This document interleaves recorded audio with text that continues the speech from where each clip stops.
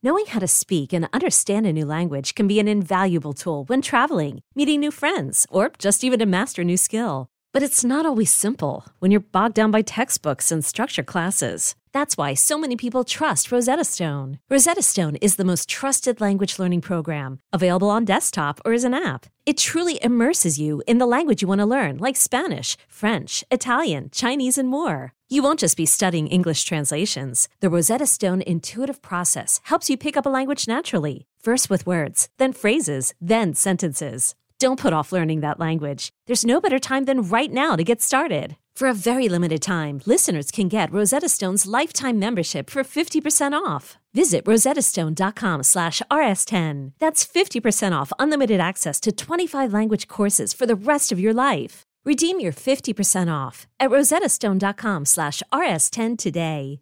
Is your child struggling with a specific subject or need help with homework? Are they asking questions that you're not sure you can fully answer? IXL Learning is an online learning program for kids. It covers math, language arts, science, and social studies. IXL is designed. This program will improve your kids' grades. Studies done in almost every state in the country. The kids who had IXL are consistently doing better. Powered by advanced algorithms, IXL gives the right help to each kid no matter the age or personality. And it doesn't have to eat up all your time. One subscription gets you everything for all the kids in your home, pre-K to 12th grade. So don't miss out. 1 in 4 students in the U.S. are learning with IXL. IXL is used in 95 of the top 100 school districts in the U.S. Make an impact on your child's learning. Get IXL now. And listeners can get an exclusive 20% off IXL membership when they sign up today at IXL.com/audio. Visit IXL.com/audio to get the most effective learning program out there at the best price.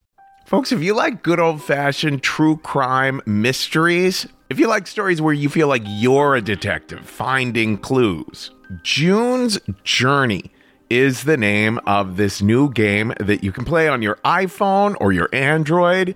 You are uncovering the mystery of June's sister's murder. It's this well-to-do family in the 1920s living in a Great Gatsby-like mansion. Each scene uncovers new aspects of the story. Some parts are in New York, some parts are in Paris. There's all kinds of objects you're finding and trying to assess whether they're meaningful or not. You collect information, filling out your own photo album, and you're keeping track of all the characters. There's romance, there's scandalous family secrets.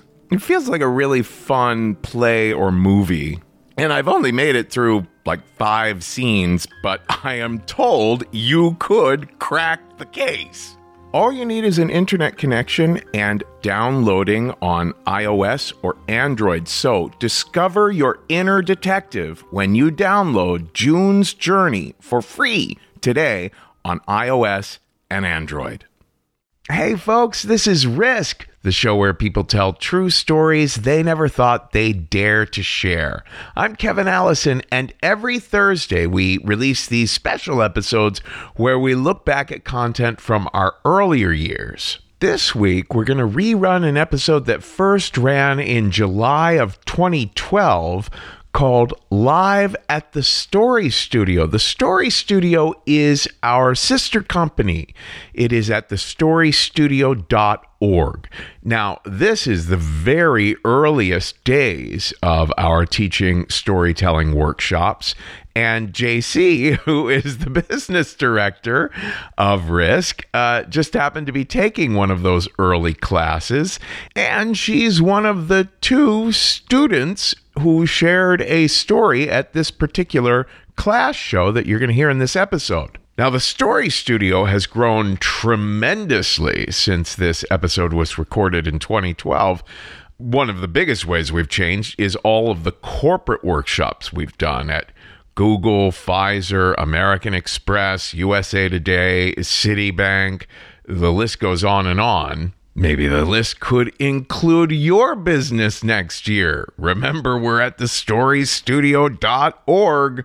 But we still have the most phenomenal faculty for teaching personal storytelling as well. So here it is. Without further ado, this goes back to 2012, an episode we call Live at the Story Studio.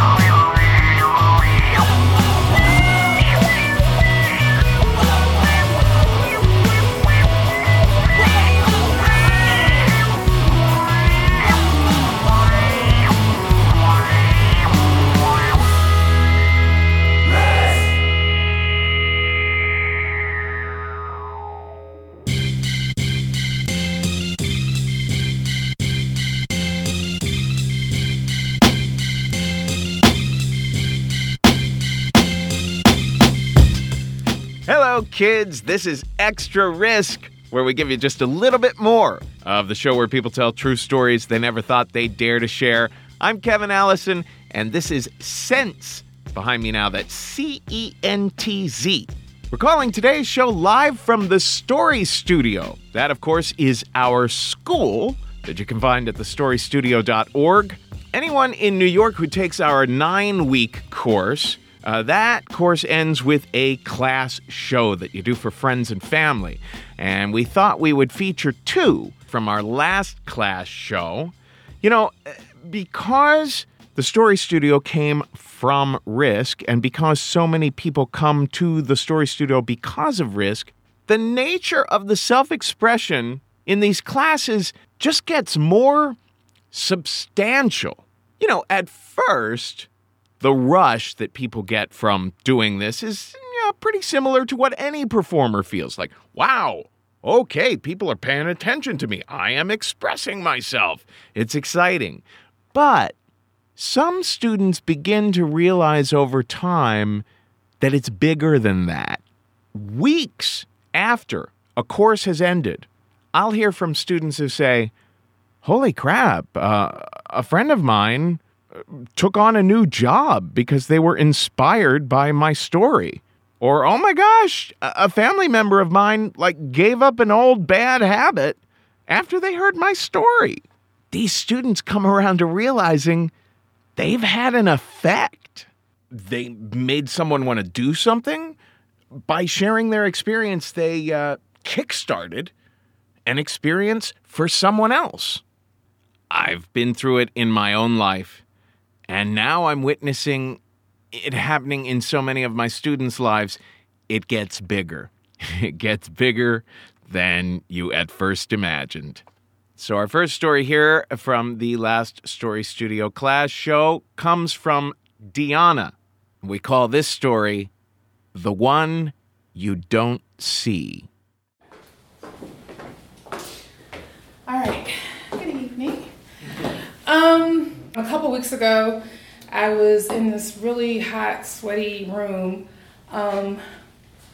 with a bunch of alcoholics called AA. It was a party. And I'm listening to...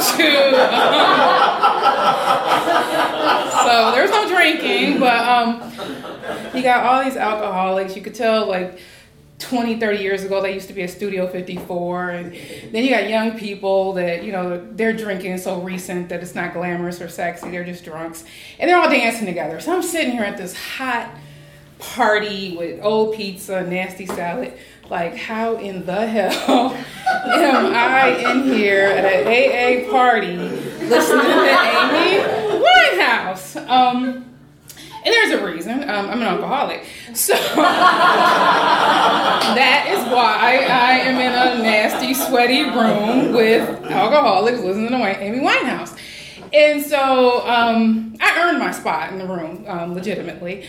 But it's just this weird thing because I wasn't the party type. I could tell there were people there who used to really mix it up and they needed to come to this party, so they had this alternative. And that just wasn't my story. I never been in the parties, almost fell asleep there, almost used to fall asleep in clubs. It just wasn't my thing.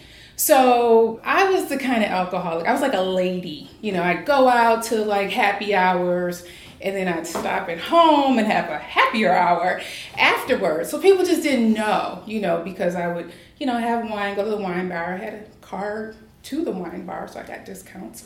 And it was real fancy. It was real nice. But then I started getting stressed out. I got a promotion, broke up with someone, then broke up with someone else 3 months later, and then my grandmother died, then my mom had breast cancer, and then 4 months later my dad had brain surgery. And all this happened really quickly. And so the stress just started mounting and building.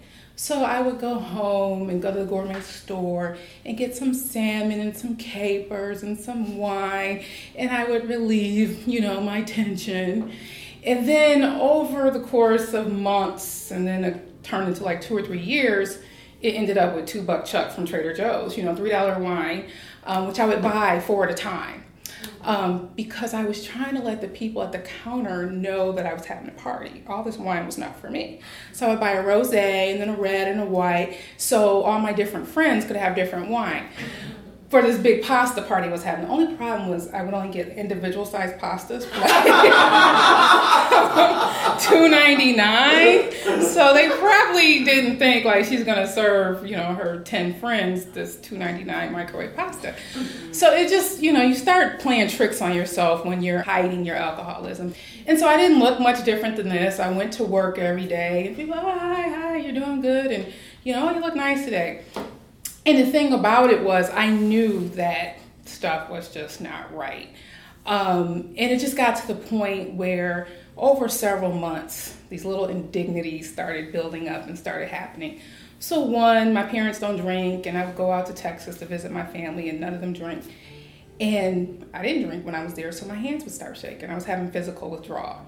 And so I'd be putting batteries in like the flip camera, and my sister was like, girl, what's wrong with you? And I'm like, oh, it's just small, And I'm like, oh shit, they know, So I was starting to get paranoid. And then, a couple months more would pass, and just little things kept adding up. And one was a part of my little classy thing was I used to hang out with the Chicago Symphony Orchestra. I lived back in Chicago. We came to Carnegie Hall, and of course I drank a lot of wine with them. Found out after I got sober I didn't like them. I just liked the wine. So you won't see me at Carnegie Hall anymore. Car whack. But so we came to Carnegie, we went backstage and did all this. And the next day, I went to the airport to leave town after having this glorious weekend, and I went to the bar, and the lady was like, you like a lot? Yeah. So she's like giving me 1 part Diet Coke to like 5 parts Malibu. It's like barely any Coke in it. So I'm just drinking these drinks. I probably had 2 or 3 before I get on the plane. Then I get on the plane, and I'm alcoholic, so I drink some more. I'm like, ooh, time for wine. I get back to Chicago, get to O'Hare, everything's good. I had some new luggage, because I had to come to New York, my new luggage, and I roll it out. And then I'm like, shit, I gotta pee. I really have to go. But I'm not taking my luggage into the bathroom. So I get in the cab, I head back downtown where I lived, and I'm like, Sunday night, and the stores are about to close, stop at the store. The cab driver stops so I can go get some wine. So I go in the gourmet market where all this stuff got started. And I know they have a pretty decent bathroom, but he's ready to go home, so I'm rushing through to get my wine. I don't know right where to go to get it, and I'm getting it cold because I know what's going to happen in a few minutes.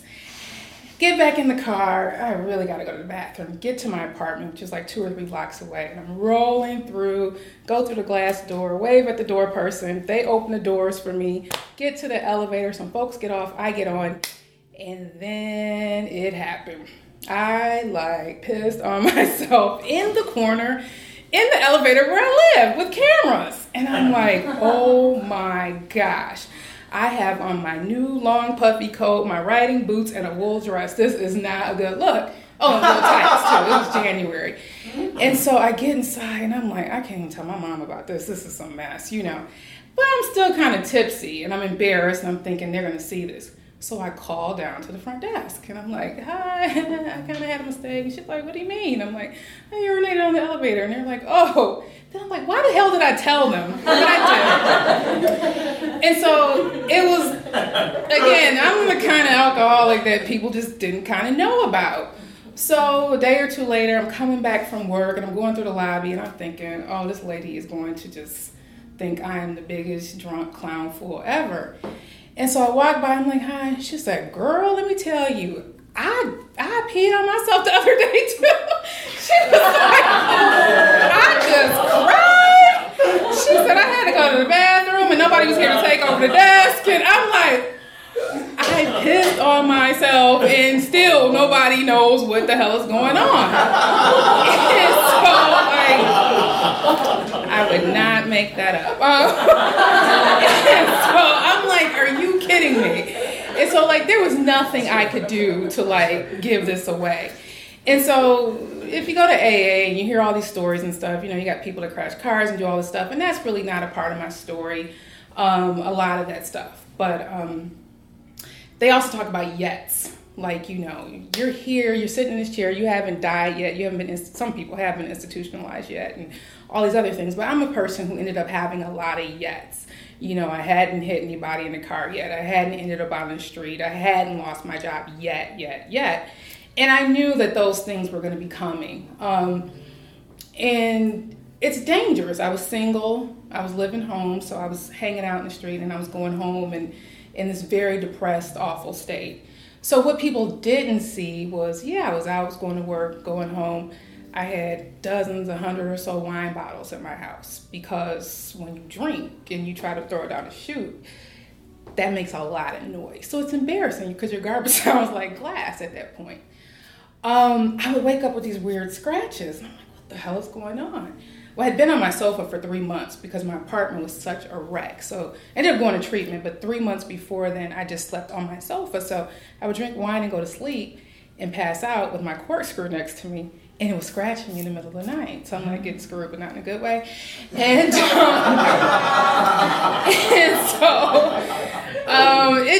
it was ugly. It was real ugly. By the time I decided to go to treatment, I had like one light bulb on in my apartment. Like, it was just a wreck. And again, that was something nobody saw. And later I realized how dangerous it was, because nobody said, you know, you have a problem, we need to check on this. And I could have basically killed myself without anybody knowing. You know, there's some level of like pride, like, okay, nobody knew, but at the same time it was very, very dangerous because I was the alcoholic that people don't see. And so at one point I had a horrible job that was stressing me out, and I got this fabulous interview, and I went. And the night before, I couldn't not drink. I just couldn't go that night without drinking before the interview. And I went, and I did a great job, and the people followed up, and I was supposed to follow up. And I just didn't, you know, because I knew that if I took this new position, it would have been higher up in the organization, and I would have been exposed at some point. I would have ruined my career. And so at that point, I realized other people trusted me. They were impressed with me, but I didn't trust me, and I wasn't impressed with me anymore. My confidence was shaken at that point, and I couldn't even have what I wanted, and this was getting in the way. So after a few of these things, I decided, okay, I need to go to treatment. And so I went in the place, and I said, you know, I got this problem. They said, let me look at your hands, let me take your blood pressure. You look fine, which was still the common thread, like, you look fine. And I talked to the woman, and after a while, she's like, oh, I have something for you. So I went to the Resurrection Behavioral Health Professionals Program. So it was doctors and nurses and lawyers and people with licensing problems. And even when I went there, they were like, you look fine. And I took pictures of my apartment. I was like, see? And they were like, oh, you know, you have a problem. You get 3 groups for the price of 1. So I got to go to 3 groups. And even then, the women, I had roommates, and we lived in this independent living community, which was a condo building. They're like, you are full of shit. You got these people full, you know, whatever. Because when I got to treatment, I had this little cute wool hat and my little jacket and some jeans and my riding boot. You know, I went like really cute, like these stupid people in celebrity rehab. I had that same luggage. And it was full, and every day I matched and did my thing or whatever. I don't know. But, you know, even throughout that process, it's one of those things where I had to tell people, look, I'm going to rehab. My mom, they had never seen me drink. They live in Texas, and they didn't know this about me. I didn't drink in high school and all that. And she was like, what do you mean? And the night before I left, I was like, you know, I'm defeated. She's like, don't say that. And I'm like, this kicked my ass. It really has. And It was that defeat and admitting for myself that really changed my life. And so now, yes, I may not have appeared to be an alcoholic. I'll tell people to this day and they don't believe me. They're like, oh, no. Your story is really, you're not a real alcoholic. But if I go to AA and I see someone with no teeth or that used to live on the street or, also had other addictions and problems, I relate fully to those people. And so the thing is, alcoholism is not about where you end up, whether it be on the ground or in the grave or in jail. And it's not about how you look. It's an inside job. And so through this process, I realized that I had to fix what was inside and not worry about as much as what was outside. Because I used to say, how do you want me to look? And when I was in treatment one day, because I'm like, you want me to crawl on the ground and look like this and look like that? And they said, your insides are supposed to match your outsides. I'm like, oh. And so I put more than 2 years now, I've been sober, and I've been putting a lot of work on the inside. So again, people may not see that part of it either, but I'm living a healthier, happy, more whole life because of the process. So thank you.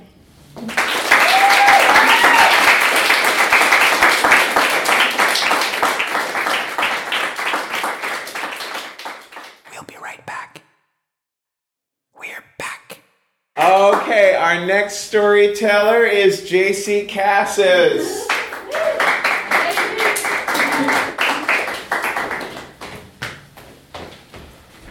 So in my senior year of college, beginning of second semester, I had still never had a relationship with a guy, like a meaningful relationship. And I was definitely insecure about it. It was like a point of like pain in my life where I was like, why don't I get this experience that it seems like everybody else has?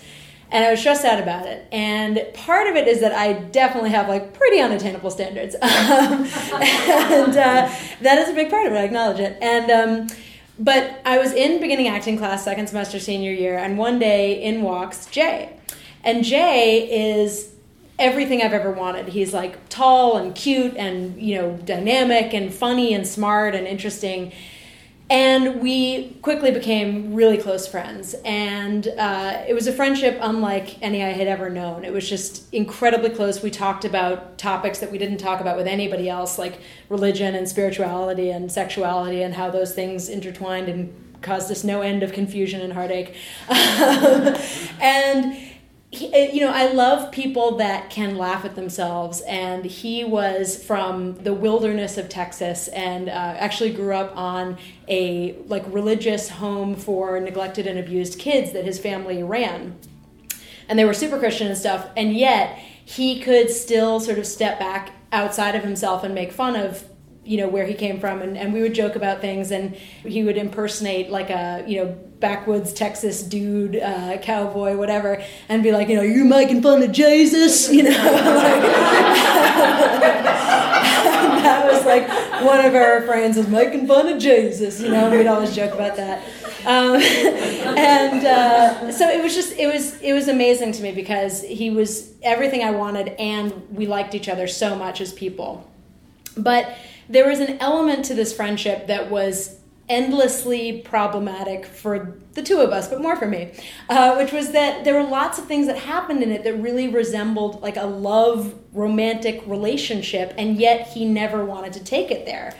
For example, one night he came over to my dorm room and he ended up spending the night there in my bed with me, cuddling.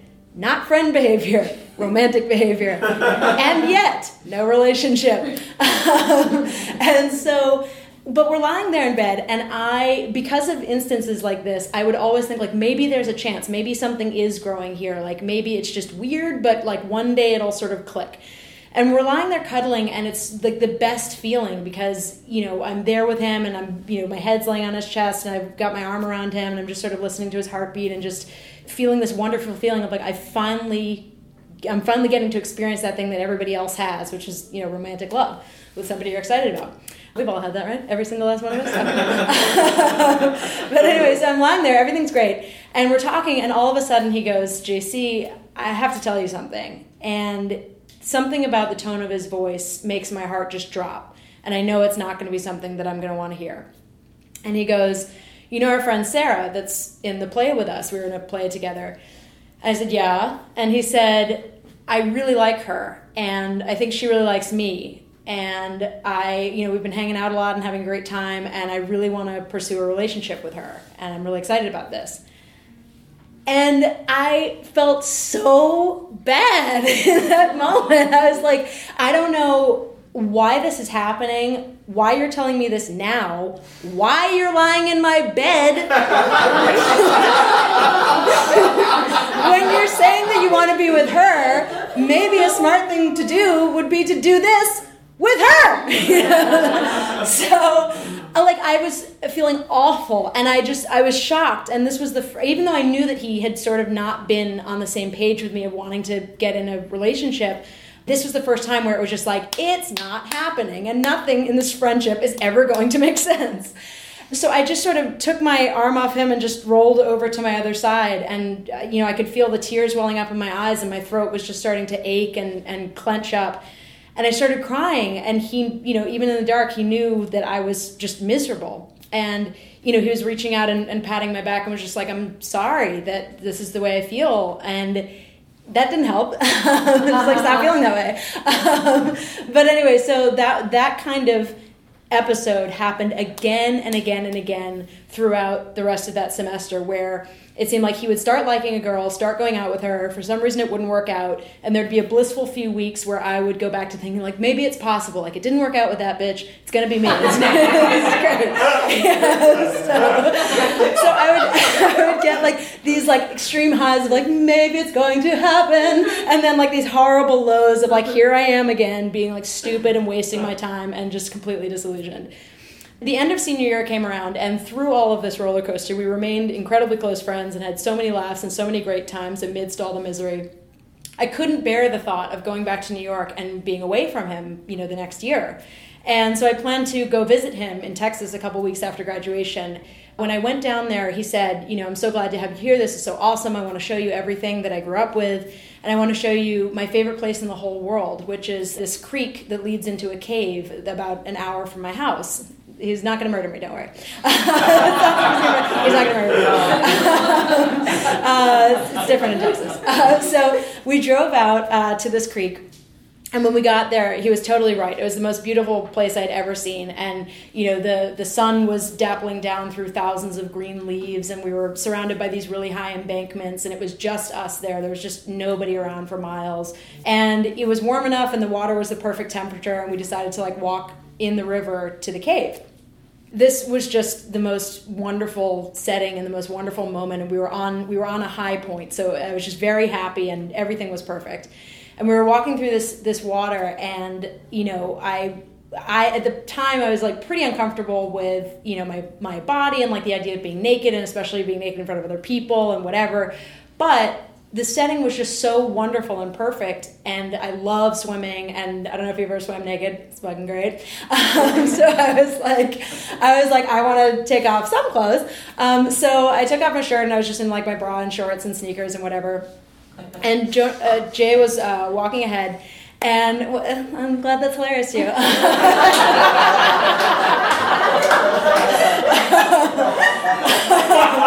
I guess you're not the one either. So we're walking through the river, and Jay gets out of the river, and he's walking along the bank about 30 feet ahead of me. And I was like, I just got this weird idea in my head to just let it all out, in a way. And I had articulated to him many times with words that I really, okay, fine, I'm probably gonna cry, that I really liked him and I wanted to be with him and whatever, and that hadn't worked. And at the time, I didn't know anything about how to deal with guys. I still don't, but at least things have changed a little bit. So I was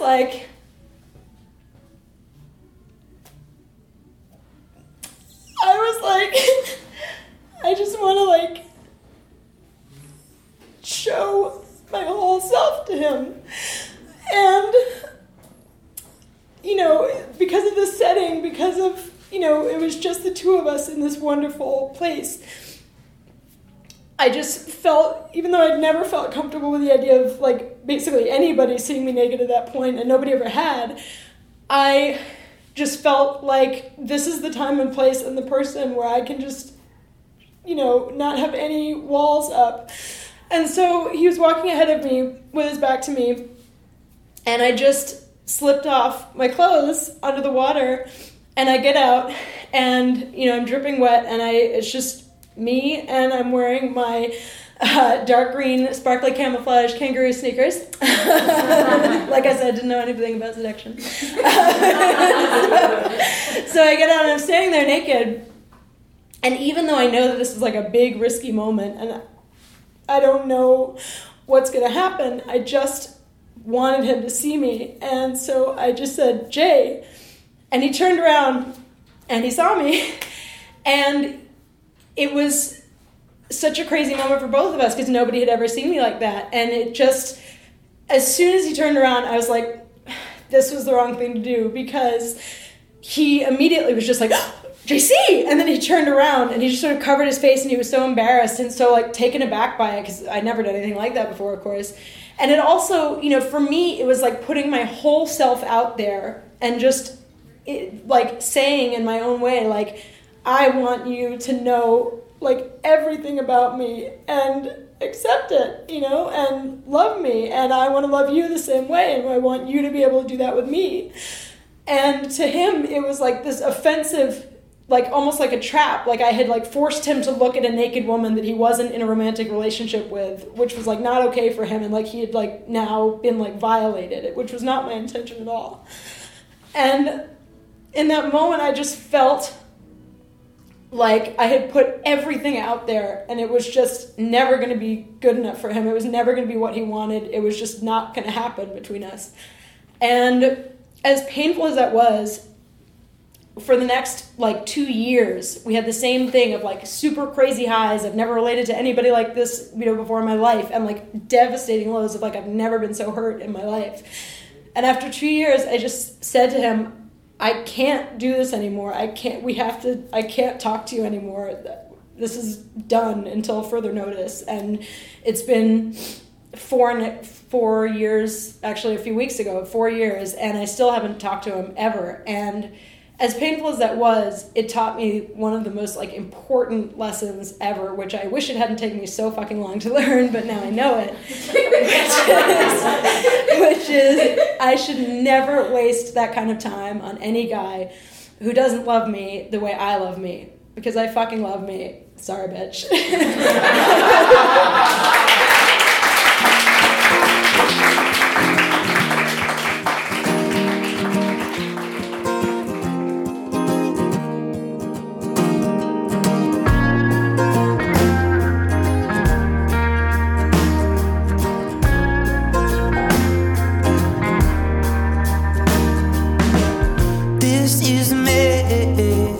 Just an average mess that got some sins to place on me. I wasted time chasing things I'd never find. I get knocked down, but I'm falling again. But I could walk again. I could walk. I could walk again. I could walk.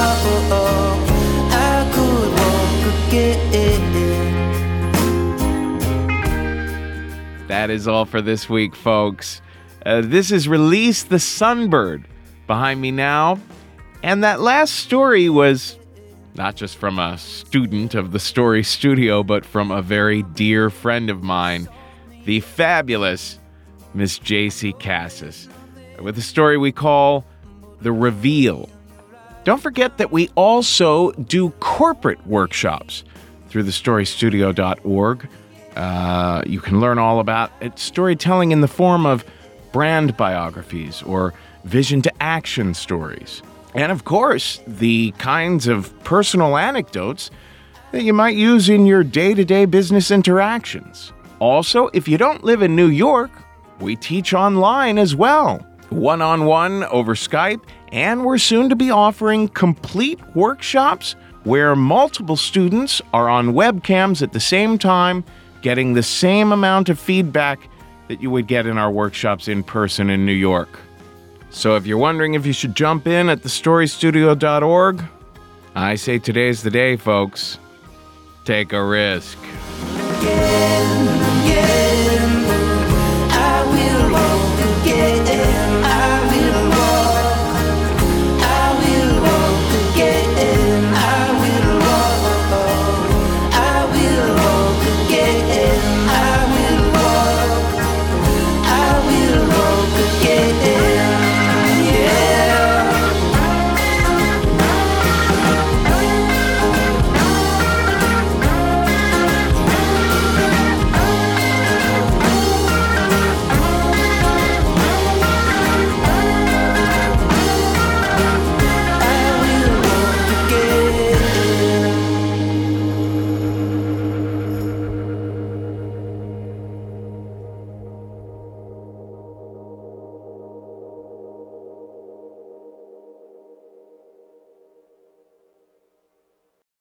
How in the hell am I in here at an AA party listening to Amy Winehouse? And there's a reason. I'm an alcoholic. So